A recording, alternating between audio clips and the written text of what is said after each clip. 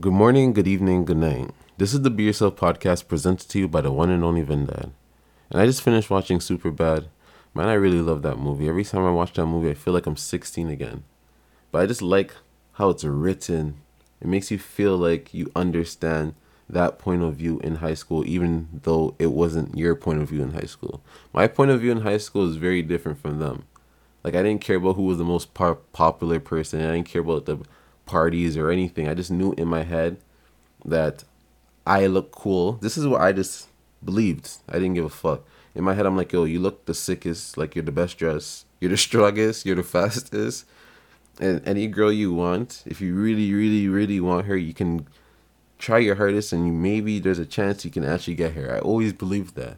So I didn't care to fit in there, here, wherever. You know what I mean? I just, even if I walked by myself at lunchtime, because sometimes my friends would stay home, or they could be suspended or something. I would be at lunch. Like, sometimes I'll go to get lunch by myself and be eating by myself. I don't care, because I'm just like, whatever people think of me, they think of me. I did not give a fuck. So it's just very cool to see, like, those funny guys that are in your class, those little funny guys that make like funny jokes, but they're kind of nerdy.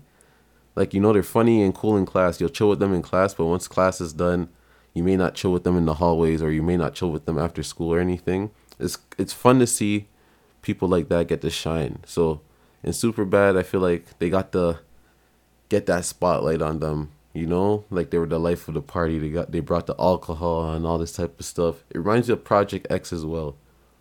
Like those nerdy underdog type of guys that don't get that love and attention, but they always show love.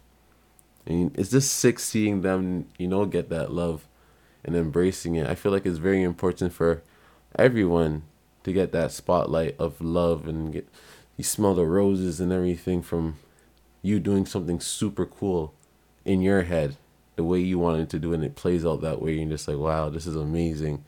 Like the nerdy guy, the prettiest girl in the school goes up to the nerdiest guy and just kisses him or shit. I just like shit like that, man, making people feel special, especially the people that don't get it all the time.